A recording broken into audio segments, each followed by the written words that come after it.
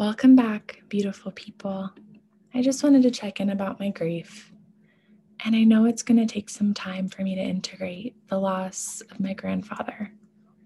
He's such an important role in my life and such a huge presence, even from the start and the beginning of my existence in this life.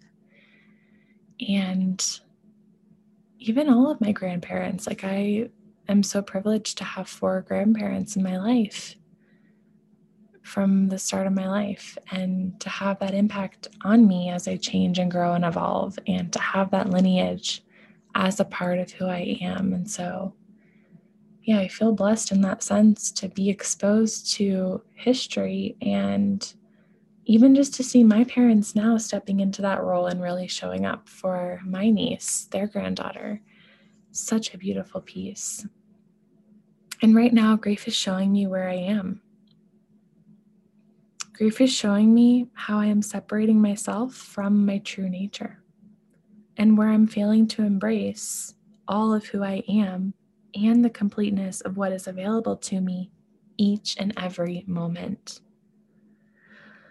Loss of a loved one shows me places in myself that have been filled by that person, and that is newly exposed again. And the wisdom of my grief is that my heart is much bigger than me. The love is huge, and it hurts so much. And my heart is so much bigger and so connected to others. It feels for others, it bleeds with others, and I just know that I'm not alone. Because my grief connects me to nature and the cycles of death and rebirth and life, and just how different seasons go through phases and changes. And to be honest, I wish we took some time to adequately grieve in this culture. I think about how nature takes a season off, right, to die and to go inward and to hibernate and to get really cold and stormy and windy, right? And then next season, we come into bloom and into new life never imagined, right? Like so much of how we go inward, right? And how we forget what it's like to cultivate and create.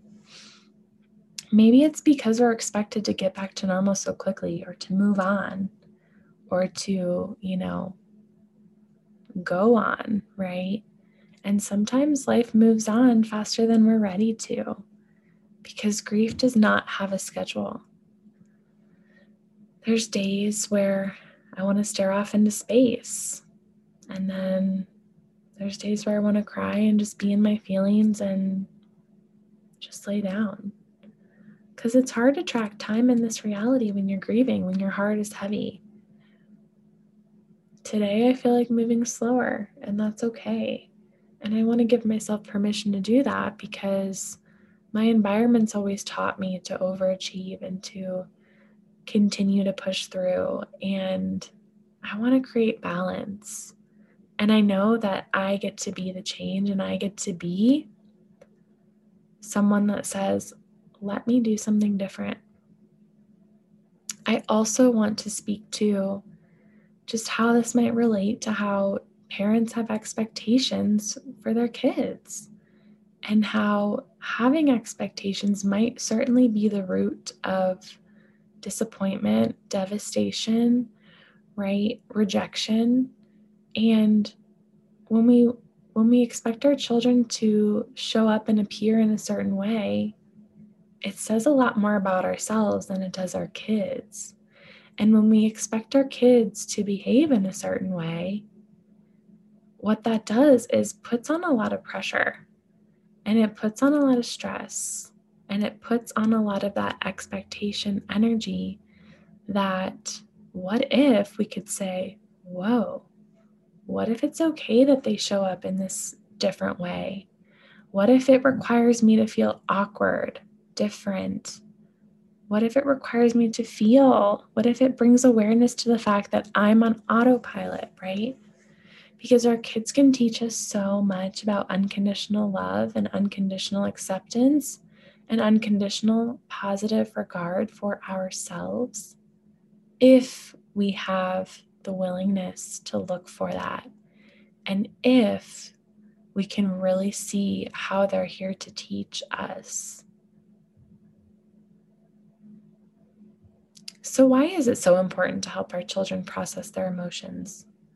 Well, first of all, when it comes a time in their lives to grieve, and when they're hit with loss and they're experiencing a heavy heart in this world, how is it that you want them to cope and to handle and to deal with and to process and to grow from their experiences? I think that is why we need to encourage our children to process their emotions. Now, here's the caveat. If it's important for us to help our children process their emotions, wouldn't you think it'd be important for us to tend to the inner children that are at each stage of development that live within us first? Because we get to model what it's like to have the unconditional acceptance for who we are. And we get to be the revolutionary pioneers that make a change, that do something different, right? Helping yourself to help your children to process emotions propels the confidence for intentional life responses and connection to self and that unconditional acceptance of self. Because there may be moments from your own childhood that you remember where perhaps a caregiver or a parent failed to acknowledge your unprocessed emotions as a result of them failing to acknowledge their own unprocessed emotions, right? But if it was never mentioned due to the fawn response of, I don't know, playing nice, maybe it was too dangerous or threatening to say how you really felt. Maybe there wasn't space for it. So to check in with these emotions for ourselves can definitely be a setback, can definitely bring up and stir up the past. But I will say that uncovering and repairing these situations is an important step to maintaining a close relationship with your children, with yourself especially, and with the loved ones that you care for. Because think about it, thoughts and feelings come and go, and sometimes seemingly at random. Sometimes they flash back to painful memories of the past, and other times people feel good about their experiences. So if emotions are associated with memories, then the feelings are connected to a structure in the brain that communicates the emotion of the memory, which can either teach us or keep us stuck. For example, feeling unprocessed, hurtful emotions like grief or embarrassment in front of others, for example, can cause us to ruminate on how we're feeling vulnerable in the eyes of others.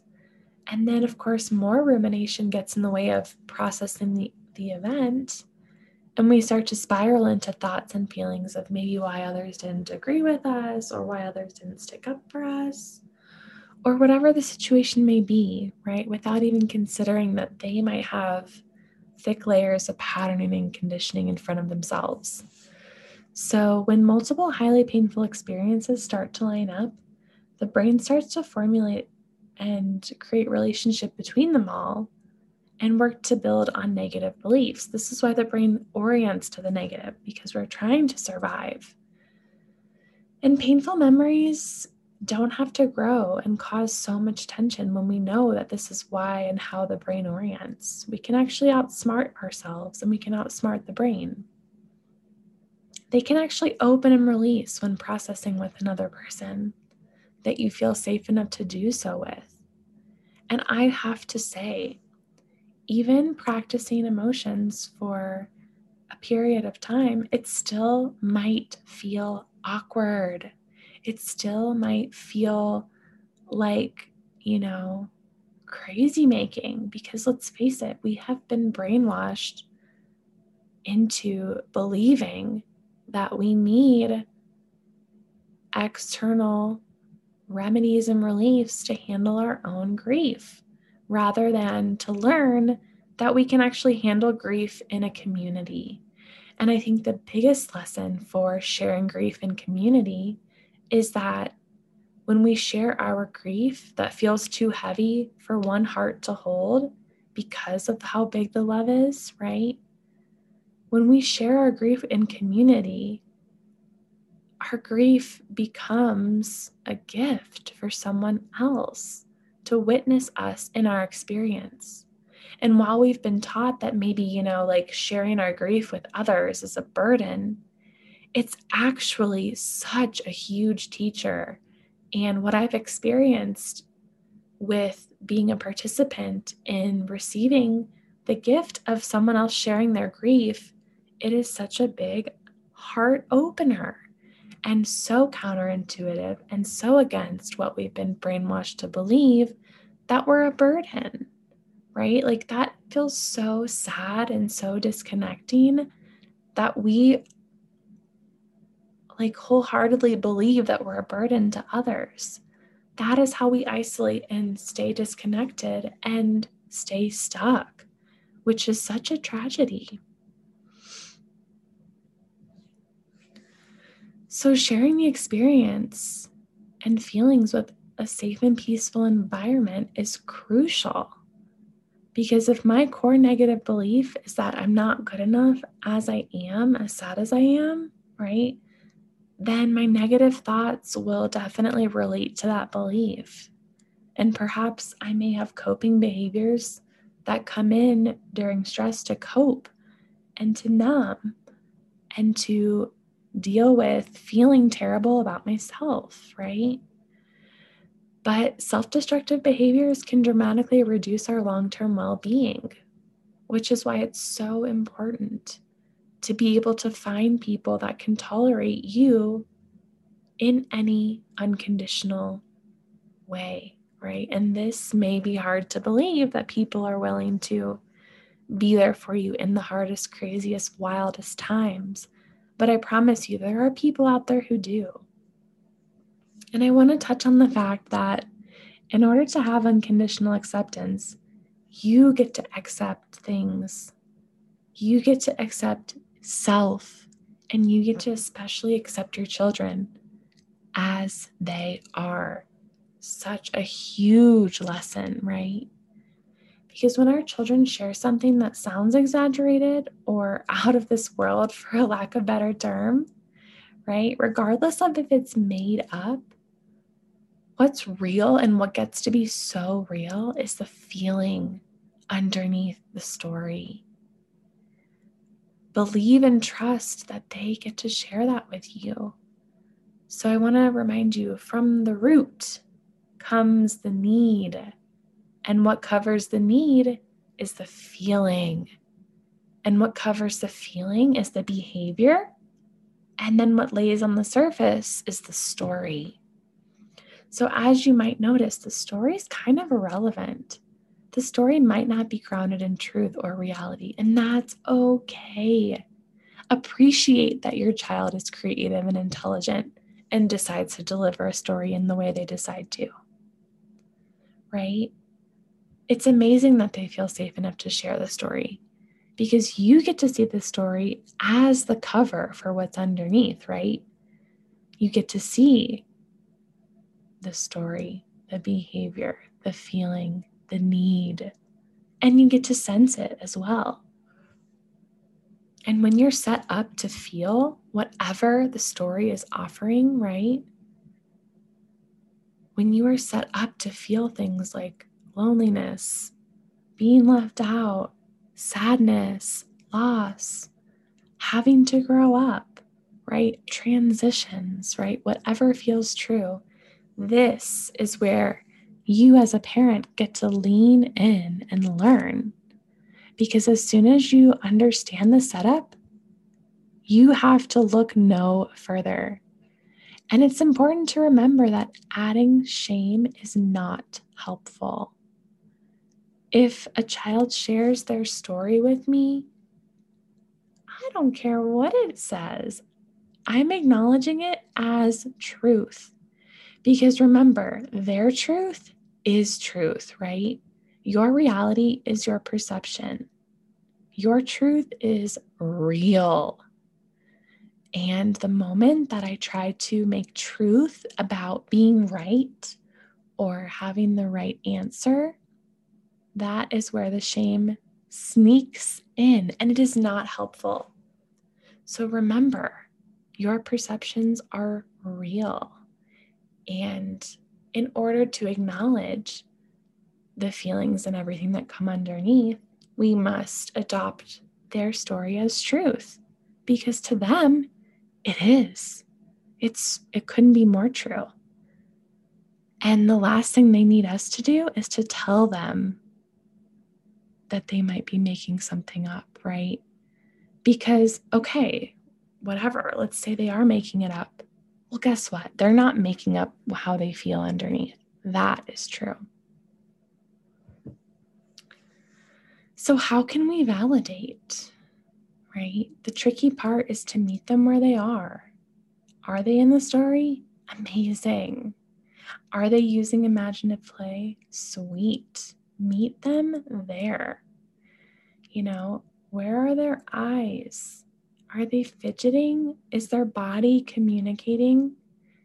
Great. Bring a voice to what you notice and what you observe and how you feel witnessing them in their experience.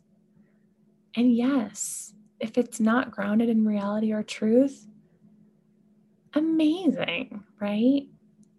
But just know that because the feelings are true and because they trust you to handle whatever they're sharing, right? That is what they want you to lean into, right? You get to say, wow, that sounds really disappointing. Wow, that sounds really sad. Oh my gosh, that sounds so overwhelming. Where are you? Where am I? How can you validate so they can learn to eventually validate for themselves? And I know too that parents have goals for their children to turn out okay and show up in honesty and in their integrity, right? But in order for them to show up in honesty and in their integrity, you must show up in honesty and in your integrity, right? And remember, it's not about being right. It's not about being factual, especially in the developmental stage that your child is going through. Those are not realistic expectations anyway, right? So I want to help you reframe and shift your perception on how they actually are offering up their truth. And perhaps they're serving it up on a silver platter and they're setting you up to feel, and you're already in it, right? It's just orienting to the awareness that you actually are in touch with how they feel. It's just a little bit of a roundabout way for you to detect what they're really truly sharing and to bring a voice to it to really relay that it's safe enough to go there. Because I want to tie it back to grief, right? The grief is what we're so afraid of. We're so afraid of the grief that's wrapped up in so much love that we hold. An amazing place to start would be to ask yourself, what is your own personal relationship to feeling feelings of this particular setup? So perhaps feelings like feeling left out, right? Because I can tell that you have awareness of these aspects because of how you might not be feeling aligned with, your child sharing something that feels uncomfortable, right? Well, guess what? That's what you want to change, right? You want to change your child's discomfort. But the only way we get to change what's currently occurring is leaning into it, right? That's the magic. This is where the connection gets to be right now, exactly where they're presenting and showing up. Because remember, even if it's not eventually where we're headed, it's the best feeling because it brings up the discomfort in order for it to come up and out. And that's where we get to practice. That's where we get to expand our tolerance for these places that aren't our favorites. That's where we get to befriend these uncomfortable places in order to model unconditional acceptance, right? Again, when we have these expectations for our kids to show up in certain ways, then we might be crossing, their own internal intuition of how they feel, their path, leads them, right? What we want to be teaching them is to trust their own internal compass and to trust their own internal dialogue and to trust their voice. And how do you think we're going to encourage them to do those things? Certainly not by shaming, certainly not by shutting down their truth because it's not aligned with ours, right? So remember, when our kids tell us a story, even though the story is on the surface, right? You get to assume that the story represents what's underneath as you stay open and curious about it. And remember why it's so important to help our children process their emotions. Because when we get to handle the little things today, they prepare us for a much bigger tomorrow. And I know you have the courage and the willingness and the strength to model what this feels and looks like. And I'm here for you every single step of the way.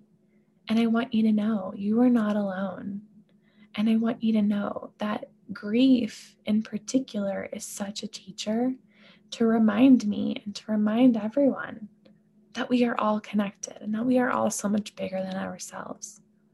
And another thing is, I think what we have the power to create, we underestimate our personal power, and we underestimate our influence and our impact on others. And so I want to encourage you to nurture that piece of you and to really go inward and to just get curious about this part of self and just stay open, because that darkness, that is where the light gets to come in, right? So keep me posted on your grief, keep me posted on your unconditional love, and keep me posted on your unconditional acceptance. And I will be here for you. And hopefully you'll be there for me to lean on too. And I will see you very soon. Take good care, everyone. Bye.